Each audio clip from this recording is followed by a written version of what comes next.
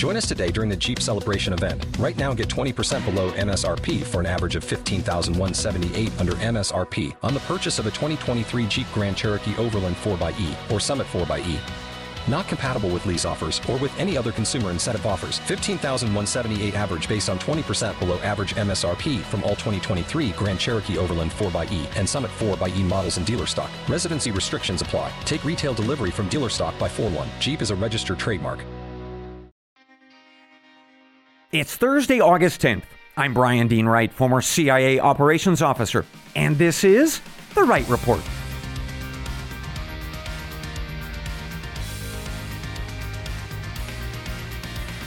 Hey, good day to you, ladies and gentlemen. Welcome to the Wright Report, your daily news podcast. I've got 3 briefs for you this morning that are shaping America and the world.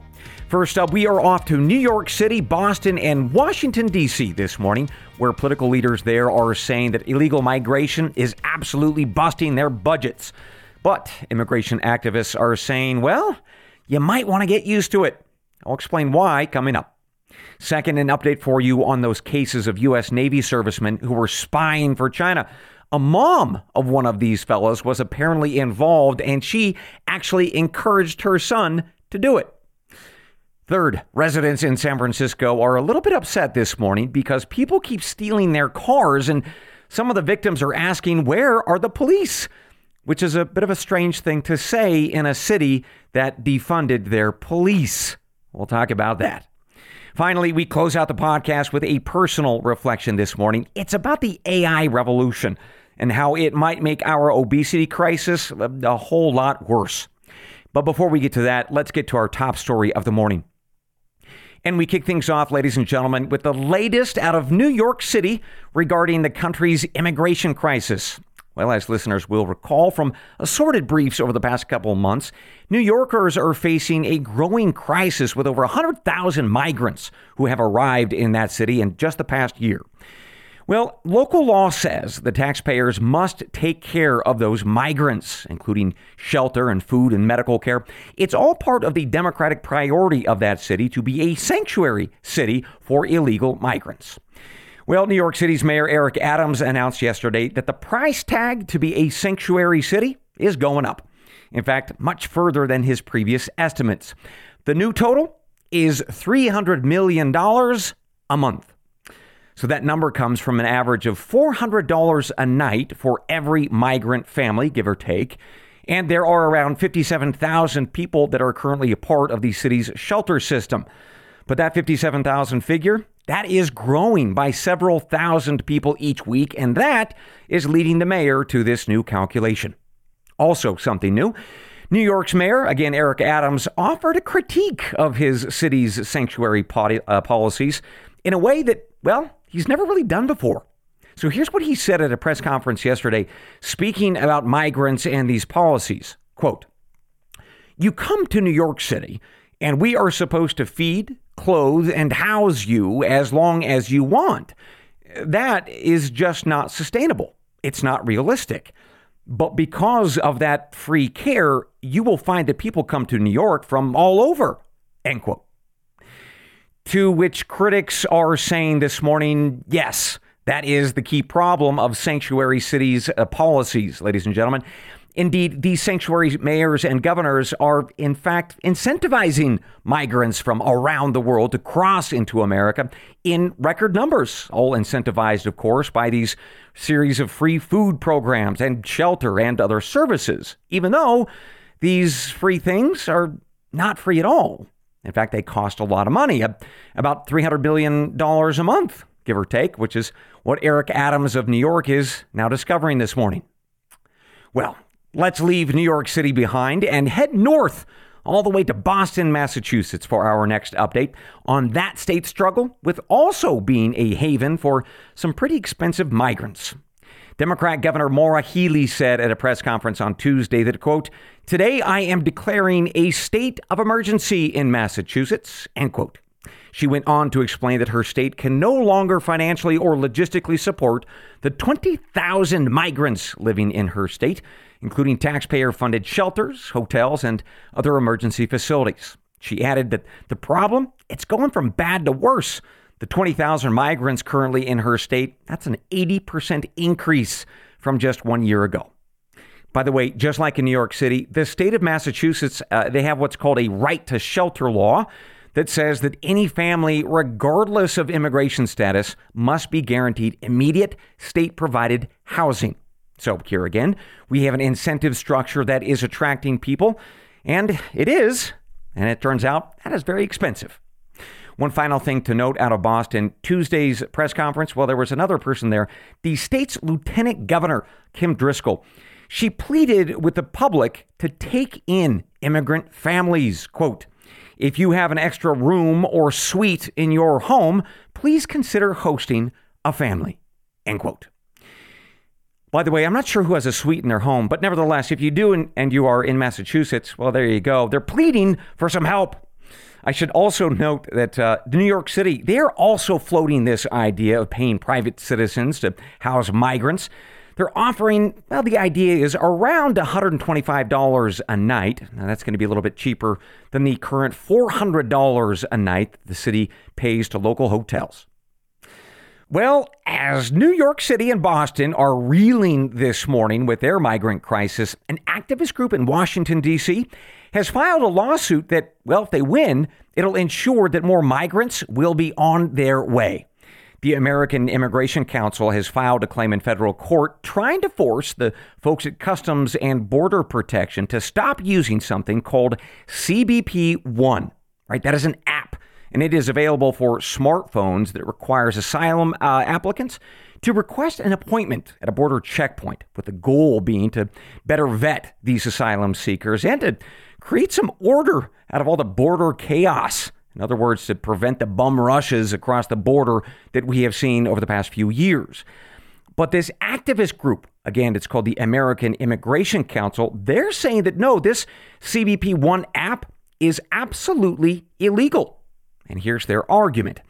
They point to a 1980 law called the Refugee Act, and they say that the law makes it very clear that asylum seekers can cross anywhere on the border that they want. They don't need some app or an appointment at the border checkpoint. No. Rather, they are legally entitled to come across wherever they want, whenever they want.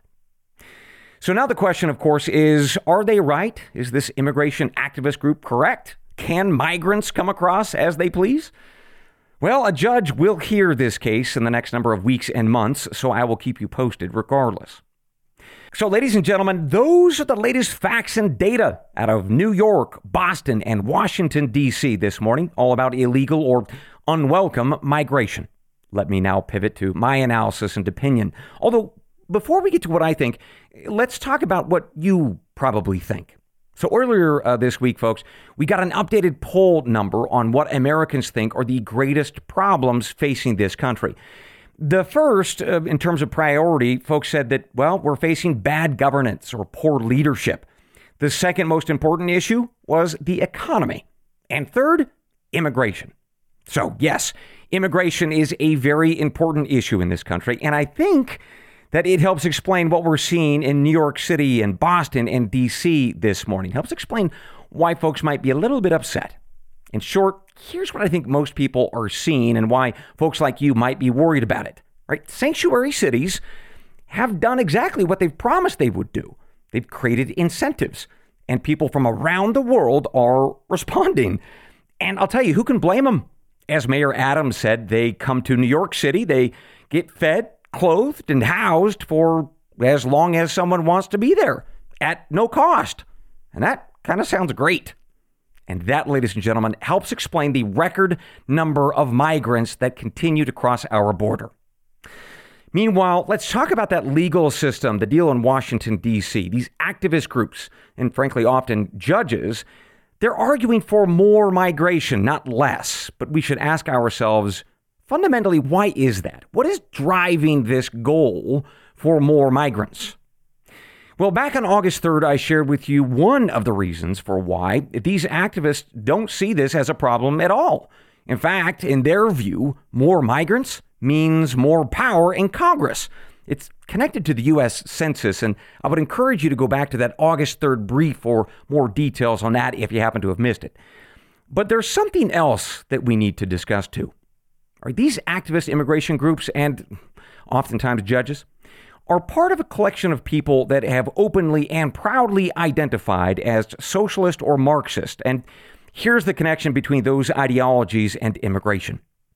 So these folks who self-identify as leftists, they argue that businesses can move freely across borders without much trouble or hassle at all. So their argument is, why shouldn't workers be able to do the same? In fact, Democrat Socialist Representative Alexandria Ocasio-Cortez, or AOC, she labels this idea as, quote, the respect for the right of human mobility, end quote. So she and other immigration activists further argue something else. They argue this: businesses have exploited workers for over 100 years, especially in Latin America. So open borders, especially with Mexico, is really a form of reparations for all of those historical business sins. Although I should note one more thing, they don't just stop with this idea of an open border, actually. Their immigration policies go much further. They also want to abolish the government's ability to deport anybody for any reason. Now, you may have heard the phrase of abolish ICE, or it's a movement, actually. And indeed, ICE stands for Immigration and Customs Enforcement. So these folks are the individuals with the U.S. government who detain and deport illegal migrants, amongst other things. Well, the leftist or socialist view on this is that deportation, that's wrong. Again, AOC and other Democrats on the left argue that people should have the right of human mobility. Nobody should ever be forcibly removed from the United States for this alleged crime of crossing a border illegally, because, as they often say, borders are a form of violence. In other words, ladies and gentlemen, the American left, whether they be Democrats or socialists, they are making the argument that, well, we should adopt an immigration policy that boils down to this: if you can get here, you can stay here without fear of deportation. And once you're here, we are going to give you free stuff like housing and medical care. And that's because you, my fellow worker, my migrant friend, you deserve it. Either because you're simply a human, or if you're from Latin America, it's a form of reparations. By the way, these arguments are very well documented and made by a lot of different socialists and migrant activists, indeed published in outlets that I saw like Politico, The Nation, BuzzFeed, PBS, and Vox. So that, ladies and gentlemen, is, I think, the very important context for us to consider as we continue this conversation about border issues and migration. Now, as ever, I'll let you decide what you think about this, but as you consider what you believe, I think what is very clear from polling is that most Americans don't buy these arguments from the left, right? Most Americans think that, actually, borders are pretty darn important. And most Americans think that deporting illegals, well, that's pretty important too. And I'll tell you, if this describes you, if you believe in borders and deportation, then I sure hope that you think that voting is important too, because that is how this argument ultimately gets settled and stays settled. Because what should be very clear this morning is that socialists and folks on the left, they're not going to stop until their argument wins and they remake this nation. Which means you can't stop either by expressing your opinion or, more importantly, getting that vote in every single November. With that, let's take our first break of the morning. Enjoy the following messages from our sponsoring partners, remembering that if you don't hear my voice telling you about a product or a service, then I do not endorse it. We'll be right back. Welcome back to the Wright Report. Let's continue with our briefs this morning with an update on Chinese espionage. So on Monday, I told you about two cases of ethnic Chinese service members belonging to the U.S. Navy who were charged with spying for the Communist government of China. One fellow was named Petty Officer Jin Chao Wei. He's a 22-year-old man based out of San Diego, California. And last year, he was both spying for China and applying for U.S. citizenship. Well, as you would guess, he failed to tell the U.S. government about his espionage because he clearly feared he wouldn't get his citizenship, and he was correct, of course. But what you might not guess is that his mother knew about his spying the entire time, and actually, she encouraged him to spy for Beijing. So here's what we know about that. On Tuesday, prosecutors announced that when Mr. Wei went home for Christmas break back in 2022, just last year, he told his mother, based somewhere in Wisconsin, about his special arrangement with the Chinese. And she responded by telling him that it was a good idea and that if he played his cards right, he might get a job with the Communist Party back in China after he completed his service with the U.S. government. AP News reports that apparently she knew that this arrangement was illegal, but she encouraged him to do it anyway. So that's the latest on this ongoing case of Chinese espionage in the U.S. Navy.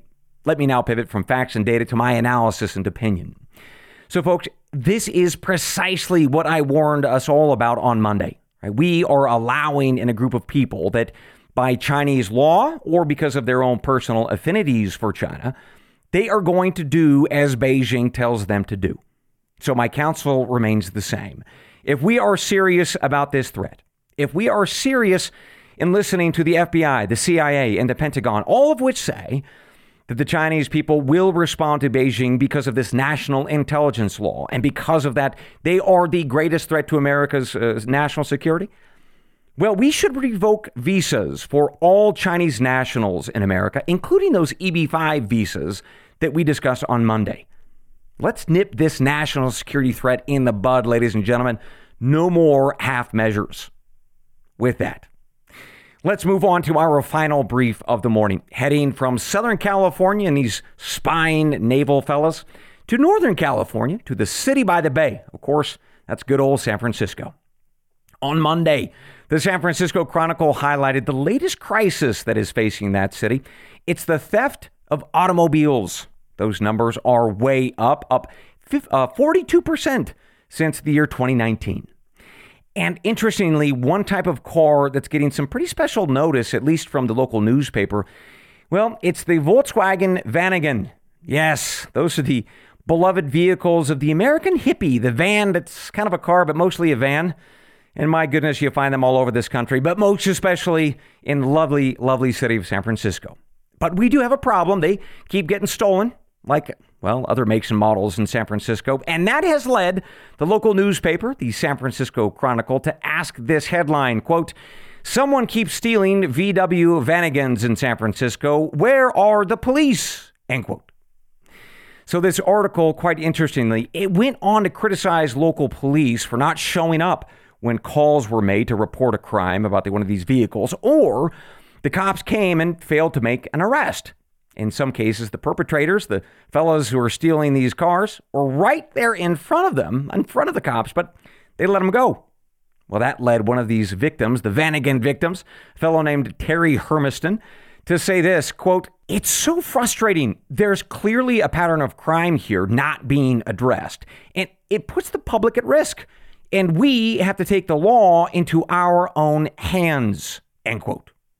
So there you have it, out of San Francisco. A quick story of the crime wave with some very angry Vanagon victims pledging, well, it appears, vigilante justice. So let me pivot now from those facts and data to my analysis and opinion, although I would offer you this fact to start. In July of 2020, in the midst of, as we all remember, the BLM riots of that summer, San Francisco's Mayor London Breed announced that she would defund her police.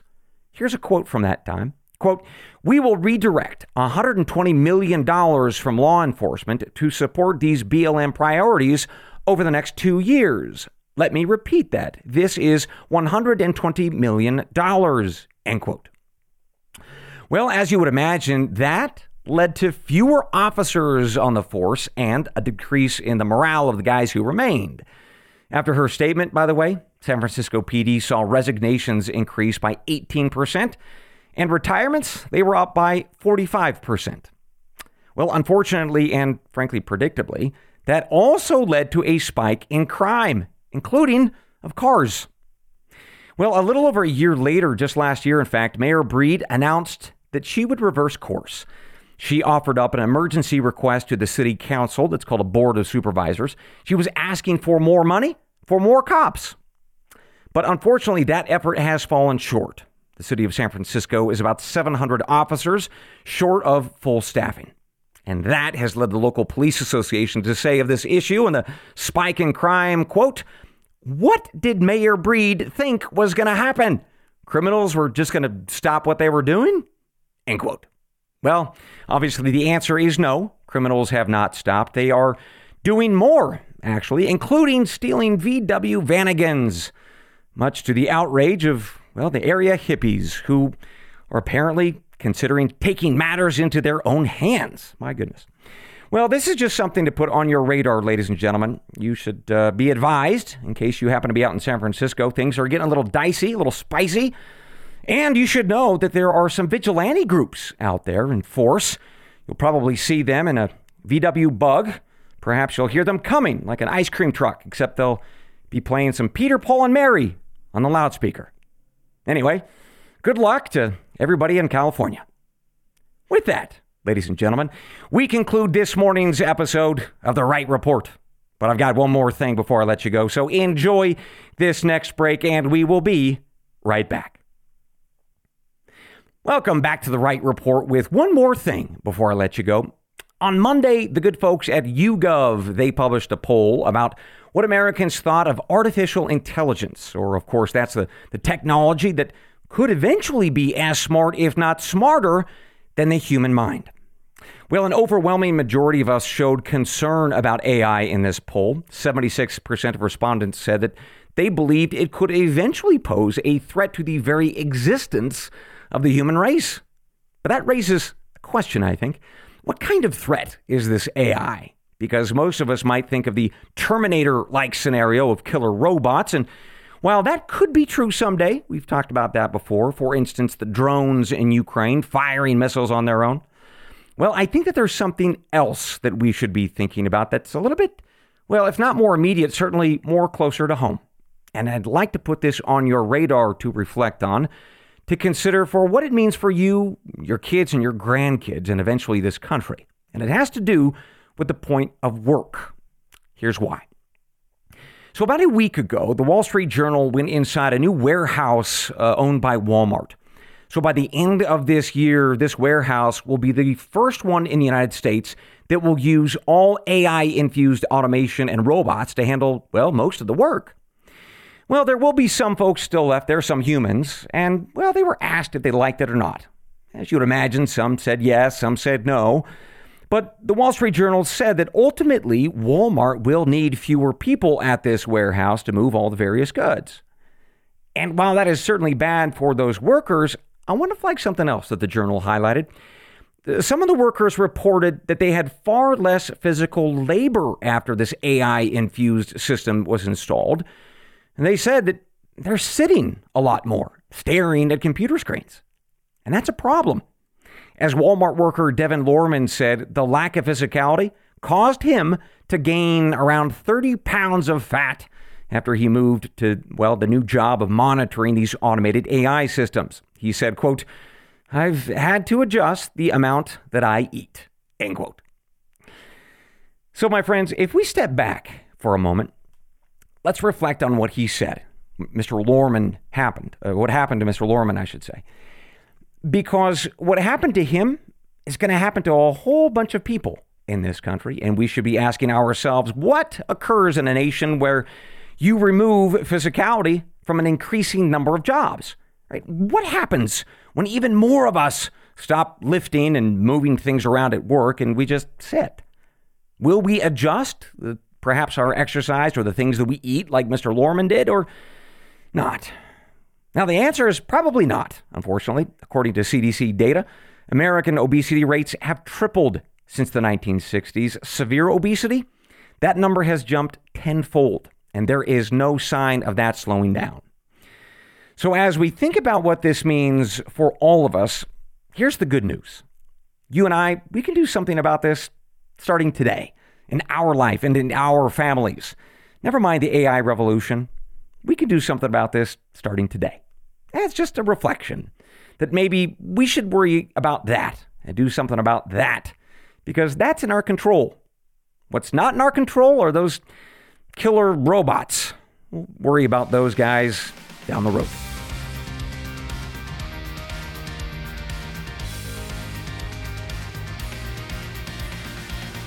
And with that, ladies and gentlemen, we conclude your morning brief. As always, I will see you tomorrow, God willing. Until then, I leave you with the creed of every good spy and every wise American. They're the words from the Gospel of John, chapter 8, verse 32. And you shall know the truth, and the truth shall make you free. Good day.